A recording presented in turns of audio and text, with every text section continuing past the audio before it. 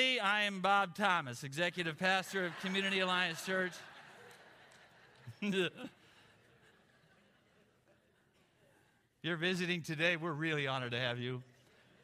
I am Danny Kreisig, Senior Pastor, and all that simply means is I'm the oldest guy on staff when they say senior. The sermon title is entitled From One Extreme to the Other. I'm sure at some point in your journey of life, not just with God, but your journey of life, you've had those experiences where you literally have gone emotionally from one extreme to the other. I mean, your week couldn't have started out better. You were on top of the world. But somewhere along the way, an event happened or something took place or a series of events took place where you felt like the bottom literally fell out. And you wish you hadn't got out of bed. As a pastor, I've literally had Saturdays where I had a wedding and a funeral on the same day. And the emotional gauntlet of that, if it was an older individual that you had anticipated passing away, it's one thing, but on a number of occasions, I've had an incredible celebration of a marriage, of a couple who had looked forward to it for an extended period of time and couldn't wait for that day. And then a few hours later, I had to bury a friend. And the emotional transition that you have to go through to do that is overwhelming. Some of you in the audience celebrated at one particular point in a given week the birth of a child that couldn't get any better emotionally than that, only to, by the end of the week, have a family member who passed away. Or even in that moment of the birth of a child, celebrating that moment because you were so excited and looked forward to it for so long, only to realize that one of the people that you wanted to join in that celebration wasn't there. I don't know if you remember the story 2 or 3 years ago, I think it was, of the couple from Westinghouse that worked at Westinghouse in Cranberry who died in an accident on their honeymoon. And I couldn't even fathom what it must have been like for the family to have, on that Saturday, celebrated one of the greatest events in the history of their children, to less than a week later, of all places, on a honeymoon, to have them pass away. Well, you get the idea of what it's like to run that emotional gauntlet from one extreme to the other, where you couldn't feel more exhilaration to incredible intensity and overwhelming sadness. Probably no other week in history has more extremes than this week, what we call Passover week. It begins today. If you were to imagine in your mind what it was like for Mary, the mother of Christ, if you've seen the History Channel story, it's been really well done in a lot of ways and exceptional to watch. It continues to stay with high ratings of people that are intrigued by it. But the character that they portray, and every time I'm in one of those or watching one of those or looking through the Word of God, I try to put myself in the place of those that I'm reading about. And I couldn't even imagine what it was like for Mary to have gone through the week she's about to go through 2,000 and some years ago. I mean, if she was there at the triumphal entry of Christ, can you imagine her pride? Every one of you who are parents, when your child achieves something great, when they graduate or earn their master's or get their nursing degree or land that first really good job or have a wedding or have a child or earn their doctorate, whatever it may be, you're incredibly proud. My dad took off 2 events in my life, my marriage and my ordination. Everything else he couldn't do because of the farm and everything that was entailed in that. And so years later, after 50-some years, I earned my doctorate. He took the weekend off, flew down, which he very seldom doesn't do, flew down to Virginia Beach to be there that day. I couldn't be more excited the fact that my dad showed up at that event. Can you imagine what it was like for Mary to be there at the triumphal entry if she was there that day, seeing the exhilaration of the crowd, only to have then walked with her that entire week to all of a sudden find her by Friday at the foot of the cross? And I know she knew the promise of God. I know she knew the words of God. I'm sure she remembered what the angel told her when she was told about being the mother of the Christ. And he was going to bring salvation. And when they took him to the temple and Simeon predicted a little bit of what was going to take place. And I'm sure she heard the stories. And I'm sure she was well aware in these last 3 years of the interaction of Jesus and what was going to take place. But when you see it, you can't even imagine it. And what it was like for her to go through that experience at that triumphal entry, to kneeling and standing at the foot of the cross of Calvary to see her son on the cross. I can't even fathom. You talk about extremes of every person that was involved in that Passion Week, from Peter and John to Mary and everyone like that. Brennan Manning says there is something about Passion Week, the crucifixion, that made every single witness either step toward it or away from it. 2,000 years later, the same is still true. It is the watershed, the continental divide. You're either on one side or the other, but a choice is demanded. You can do what you want with the cross. You can examine its history, study its theology, but one thing you cannot do is walk away neutral. The cross doesn't allow that, and neither does God. We're going to take a mental and biblical journey this morning. If you have your Bibles, you can certainly follow along. There's not sermon notes, but we're going to look at a lot of the last few days in the life of Christ here on earth in his ministry. Really, for the next month, we're going to do that. For these 3 weeks specifically, we're going to look at those last few weeks. This particular week, Passion Week, and then Sunday after Easter, we're going to talk about those 40 days after the resurrection and look at the story in Acts chapter 1. One of the things that I do almost every single year in my journey with God is that during this week of Passion Week, I will look at Matthew, Mark, Luke, and John and read every chapter about this week. I love to look at it from their vantage point, to kind of look at it through their eyes. And every one of them have a different vantage point. Every one of them see a little bit of a different aspect of the Passion Week. And so I literally, this whole week, I set aside my normal devotional track, and I take Matthew, Mark, Luke, and John, and I'll begin to look at all of the events that took place during this particular week in every one of those gospel stories. And they are fascinating. It's a fascinating journey. And what interests me or intrigues me is every year I do it, I see something I didn't see the year before. Or at least something stands out that didn't stand out before. I'm going to do that this morning in a pretty superficial way and study some of the major characters of Passion Week. And in most cases, I want to look at their vastly different responses. Somewhere along the way, you're going to find someone you can relate to, or maybe even a feeling that you've experienced. I'm going to read Luke's rendition of the triumphal entry this morning. It's in Luke chapter 19. Luke chapter 19, beginning at verse 28.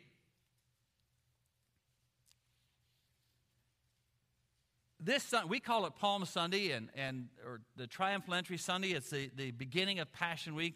Some have done it a couple of days before that in some theologies around the globe. This really pulled the trigger, in a sense, to every single event that is going to unfold. As Christ heads toward Jerusalem, he's been saying over and over again to his disciples, I have to go there. They didn't want him to go. Even not knowing what was going to be predicted or what was going to happen, he predicted it. Many of them believed it, and they said, we'd rather you avoid it.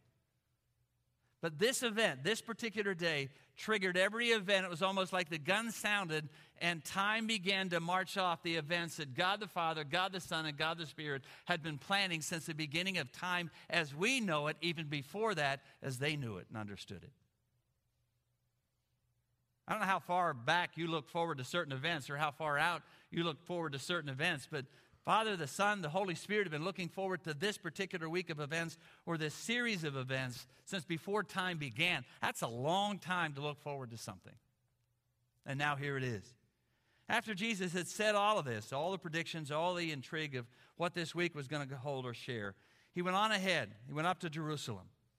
He approached Bethpage and Bethany at the hill called the Mount of Olives.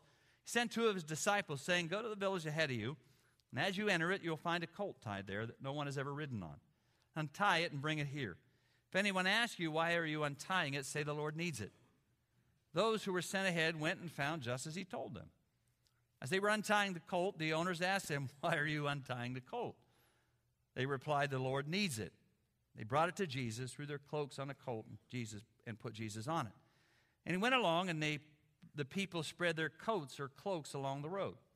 When he came near the place where the road goes down to the Mount of Olives, the whole crowd of disciples, remember a few weeks ago when I said there's more than 12? The whole crowd of disciples, the followers of Christ, began to joyfully praise God in loud voices. Underline those phrases, for all the miracles that they had seen. Blessed is the King who comes in the name of the Lord. Peace in heaven and glory in the highest. Some of the Pharisees in the crowd said to Jesus, Teacher, rebuke your disciples. I tell you, he replied, if they keep quiet, the stones will cry out. I don't know if you can fully imagine the excitement that was generated by the crowd that day. Most of them had been around the ministry of Jesus. I've got to believe that some of them were there when he fed the thousands of people that gathered around. You've often wondered who of the miraculous interventions of Christ was there that particular day. But you couldn't have built a more exciting moment for them. Not only the disciples, but everyone who had heard about Christ and what he had done. The excitement was building. These people had been waiting for a king to release them from their oppression for generations. The prediction is as old as time, as old as the Old Testament, that a Messiah would come and he would rescue them and redeem them. They had read of the history of God doing that through the judges and the prophets, and now he's going to do it from the vantage point of his own son, the coming Messiah. And so the excitement and the energy there that particular day, could this be the one? Everything they had thought about, prayed about, hoped for, they believed was in Christ. Could this be the one? And they're exhilarated. I mean, that place is so primed that when the Pharisees told Jesus to quiet the crowd down, Jesus said, look, if they keep quiet, the stones are going to cry out. You talk about extremes. You've got a crowd of people who just wanted to give thanks and praise. Thanks for what he had done, praise for who he is. Look at verse 37 for a moment. It gives one of the best descriptions of what praise and adoration, what you and I participate in on Sunday morning, that you can find. The whole crowd of disciples, that's you and I if we're followers of Christ, began to, notice the word, what does it say? Joyfully. Joyfully praise God. With what? Loud voices. To joyfully praise God with loud voices for what? All that he had done. All the miracles that they had seen. And then you see them, blessed is the King who comes in the name of the Lord, peace in heaven and glory in the highest. Two unusual, laid out in two small verses, aspect of what worship and praise is all about. Praise for what he has done, adoration and thanks for what he has done, praise for who he is. And you see it both laid out in those two verses. Praise for who he is and thanks for what he has done. And you go from that to the extreme of the Pharisees who didn't seem to want to do either. All over this land are people in both extremes, even in churches today. People who get so excited they just want an opportunity to sing and celebrate. They really want to do what these disciples, this crowd of disciples did over 2,000 years ago. They want to give praise and adoration to the God of this universe, and they want to give thanks for what he has done. You and I sit here this morning because of what we celebrate this week. You and I sit here this morning because God the Father loved us so much that he sent his one and only Son to die on a cross so that you and I could be rescued and redeemed and set free for all eternity. If God never did another thing, never answered another of your prayers, that in and of itself is amazing. Isn't it? That the God of the universe set me free.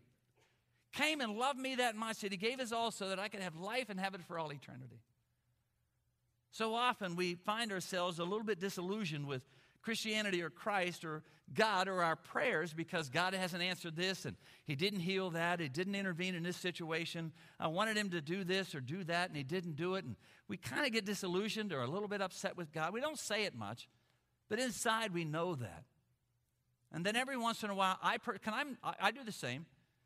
But then every once in a while, I've got to walk back in time and recognize what he did and say again with saints of old, God, if you never did another thing, if you never answered another one of my prayers, I am absolutely overwhelmed with the fact that you love me this much, that you sent your one and only Son, your only Son, to die on a cross, to rescue, to redeem me, to set me free with the promise of eternal life, to forgive all of my sins, all of my stuff, all of my junk, to wipe the slate clean, to give me the chance to start all over again, to put me in the family of God that has been amazing, and then to promise me eternal life when I leave this world.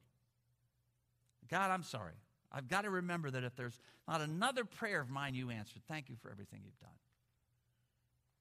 And when we gather on Sunday morning, we join with thousands around this globe who have the opportunity and want the opportunity to do just that. So they sing and they celebrate. They want to give praise and adoration, saying thanks to God for all he has done, thanks to God for who he is, give praise and adoration to the God of the universe. But there are some who gather in churches who honestly don't like it. They don't understand it. They wouldn't say it, but they really just wish the crowd would settle down. I mean, what on earth are you getting so excited about? What's the deal with the hands going up? Just settle down. And many who go through the motions, but no emotion at all. And every Sunday morning, I'm sure there are people gathered all across this globe who go from one extreme to the other, who cannot wait for the moment to do it corporately. I do it all week long. I listen to a lot of Christian music. I enjoy those moments of solitude with God, the quiet moments on my back porch when it's just me and Jesus. But I love Sunday morning when we gather together as a family of God to give praise and adoration. But not even everybody in any given audience likes that. They just wish it were calmer or settled down somewhere along the way. And like Jesus said, I got to be honest with you folks. If you stay quiet and subdued, the rocks themselves will cry out because of what he has done. And so I find myself saying, Lord, don't ever have to go to the rocks to give your praise and adoration. I want to do it. In any way possible. I raise my hands a lot. I don't clap a lot. I've heard worship pastors through the years. I don't think Justin's ever done it. So, but hey, look, you yell and scream at a football game. Why can't you do that for God? I'm not going to compare the Steelers with God. So when I'm in that event, that's how I respond. When I'm in this place, I respond differently. And that's okay. And I've gotten tired of, through the years, getting beat up or feeling like I'm supposed to do what I do at a football game. Or how you cheer for the Pirates. No, never mind. That's bad analogy. But I'm sure you've heard that somewhere. Hey, you pray, you sing, you cheer for the Steelers. Why can't you do that for God? I don't compare God to the Steelers. I respond differently, and that's okay. But to not respond at all doesn't make sense when I recognize what the God of the universe has done. And I just want to join with these disciples who joyfully praise God with loud voices for everything they have seen and all that he has done. I want to take you on another journey now to Matthew chapter 26. It's in the middle of this week. John and the other Gospels put it in a little bit different place, and I'm not going to discuss or argue that. I just want to look at the anointing of Jesus during Passover week, this one found in Matthew chapter 26. It begins in verse 6. Hey, Colin, could you hand me that bottle of water?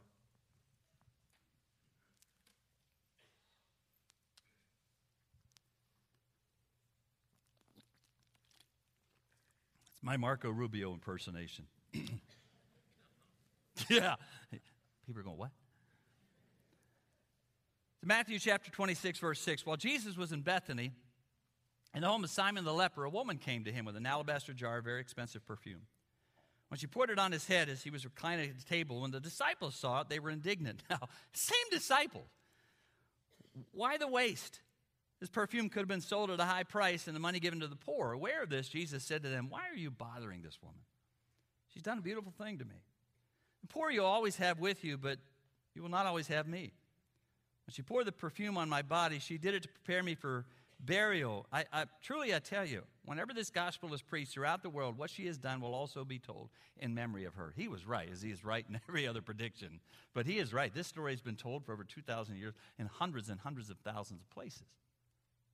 The woman, some say it was Mary Magdalene. John is the only one that identifies her, if I know for sure, as Mary of Mary and Martha, the brother of Lazarus, or the sisters of Lazarus that Jesus raised from the dead. John identifies her as that Mary. So devoted to Jesus that she just wanted to express it. She did it in the only way she knew how. She came and she broke a bottle of perfume over Jesus' feet and she wiped it off with her hair. What's fascinating about the extreme in the story is that others seem to be more concerned with social issues than what it is that she was doing at the moment. She could have sold the perfume and given it to the poor, they said. Churches all across America, the same extremes exist even today. Some are more concerned about serving and doing good than falling in love with the one they serve. See, there's nothing wrong with serving at all. Nothing wrong with dealing with social issues. The church has ignored them for ages.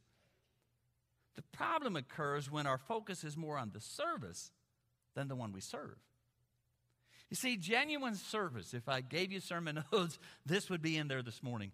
Genuine service flows out of the depth of our love for the one we serve. Genuine service, whatever you do for the glory of God, genuine service flows out of the depths of the love of the one we serve. Otherwise, it does become somewhat mechanical. And I miss the intensity of the moment. Imagine the extreme between the Last Supper and the Garden of Gethsemane. In the upper room, the disciples were as close to Jesus as they could have been. They were expressing their love. They probably were sharing some unbelievable experiences. John is the only one, when he finishes the book of John, he said, if I were to tell you everything that went on during this time with Jesus, the libraries of the world couldn't hold it all. I can't wait to get to heaven to read one, because I want to check them out, and I want to really find out all the things that went on. I got to believe there were a lot of stories that have been told. All of them had heard what Christ was going to do and knew what this week meant, but they hadn't experienced it before. So I got to believe when they gathered together in this upper room for this Passover meal, they began to share stories about what had taken place. What it was like to leave their other journeys, whether it be the tax collector or the fisherman, whatever it may be, what it must have been like for them to now relive and rehash some of the things they'd experienced in these last 2.5 to 3 years of their ministry with Jesus. What's fascinating about the story is these guys didn't have to pay $10,000 a plate to have a meal with a politician, or $500,000 to be able to sleep in the White House. These guys had the opportunity to be with the Son of God. Now, if I had a choice between dinner with the Son of God or $500,000 to sleep in a Lincoln room, I'd have dinner with the Son of God.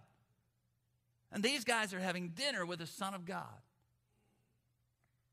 And the wonder and incredible moments that they're sharing. John, as we'll share on Friday night, paints one of the most amazing portraits. John, the one whom Jesus loved, he called himself Jesus' favorite. My one daughter, I won't tell you which one it is. My one daughter asks me on a regular basis, which one of us is your favorite? We celebrated her birthday. She's 35 today. So we celebrated her birthday last night. And I said, when you turn 50, I'll tell you which one. John already knew. He said, I'm it. I'm the favorite of Jesus. And he writes the most amazing story and paints an incredible portrait of what went on there in that upper room, in those intimate moments with Jesus. You leave that and you head to Gethsemane, and everything falls apart. They let Jesus down in one way or the other. They couldn't have been more close, couldn't have been more intimate. And then all of a sudden you head to Gethsemane, and one betrays him, one denies him, some fall asleep on him, and the rest you don't even know about. And you look at those two extremes and say, how could that happen? I mean, how could you do that to these guys? And then I'm reminded again that there are many times on a Sunday morning when we worship, we are singing in a sense, one sense or the other, God, we love you. Lord, we love you. Everything I am, everything I've got, I'm yours, Lord. And that old chorus we used to sing. And then somewhere during the week on Monday or Tuesday, when you know that Jesus wants you to tell somebody about him, and you get that sense in your spirit that you ought to share what you do on a Sunday morning and what it was like for you, and all of a sudden you act like I don't even know Jesus. Wouldn't say that. You never say that, but we almost act when we know the Spirit of God is prompting us to say something about what we love about Christ and what we love about our relationship with God. We almost, because we don't say a word, act as if we don't know him. Or those few who really do commit their lives to serving him, and then somewhere along the way, the passion fades. You talk about extremes. Think about the extreme between Jesus or Judas and Peter. Now, Peter had his own extremes. Not me, Lord. I'm with you no matter what. They're going to run like babies. I'm telling you, Jesus, I'll be with you right by your side. To a little while later, what do you mean? I don't even know the man. What I'm referring to in extremes is the difference of response between Judas and Peter of letting Jesus down. Both felt sorry.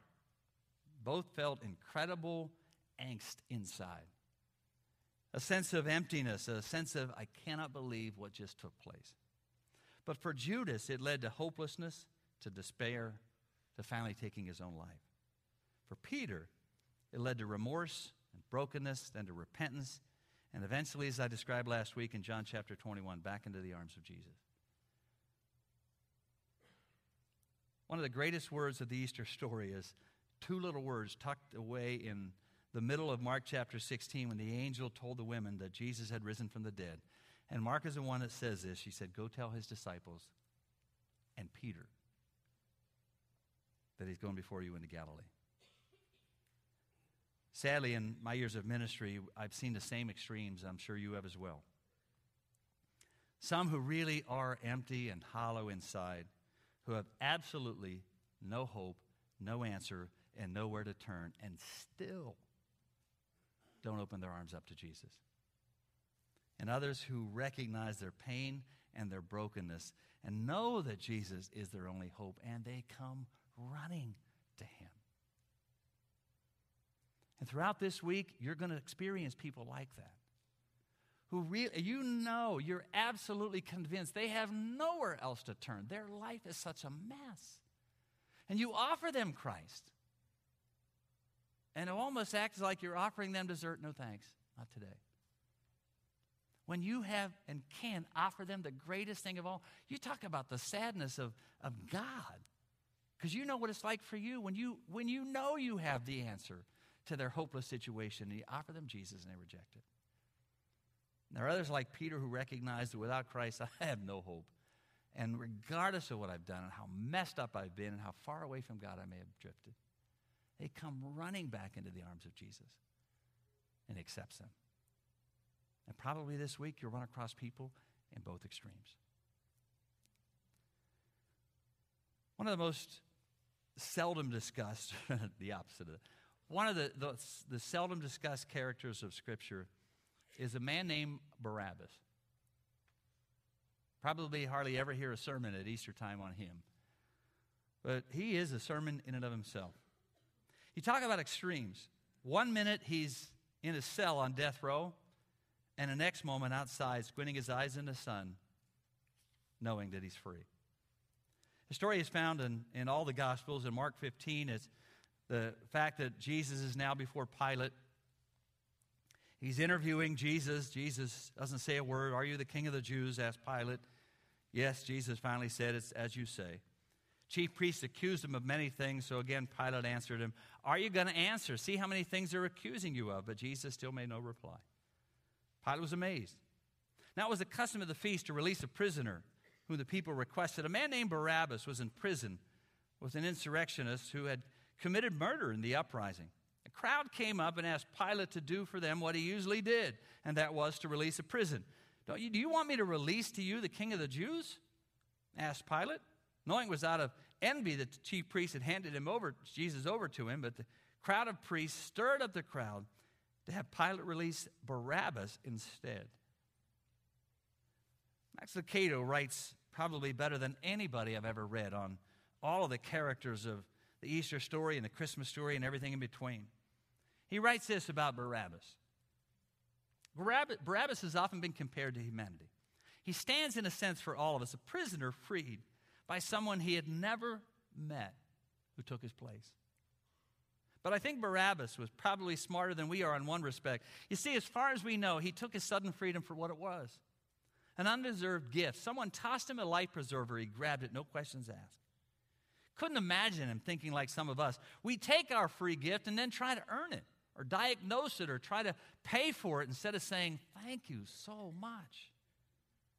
As crazy as it may sound, he said, one of the hardest things for us to do is to be saved by grace.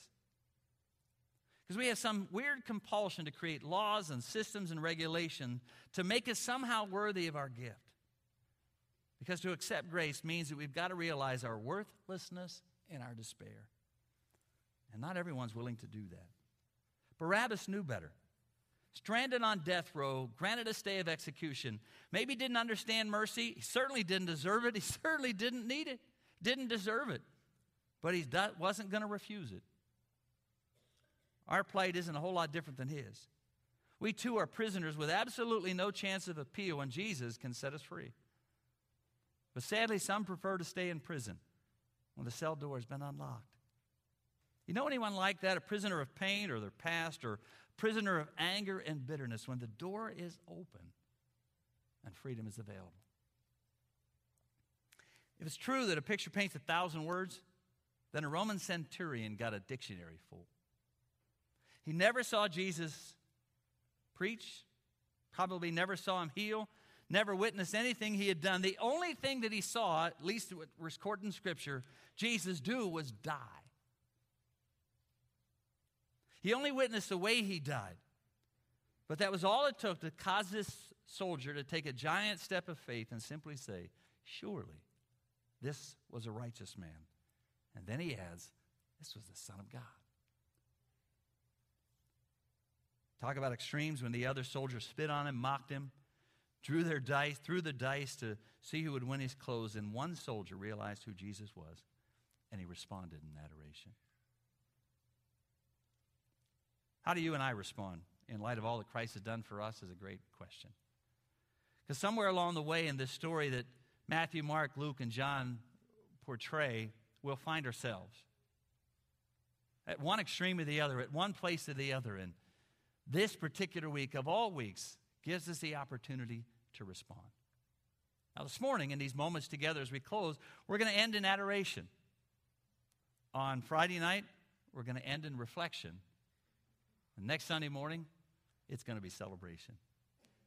Adoration today, reflection on Friday night, and celebration next Sunday morning. Father, in these moments together, we're all going to find ourselves at one point or the other. And so I trust that, Lord, as we contemplate who you are and who we are and what you have done and what we've received, today we'll join with those crowds who with joy and adoration thank you for all you have done and for who you are. And may you remind us this week of our place and what we had done and the freedom that you offer. And we will sing and we will celebrate because of what you have done and the grace you have given us.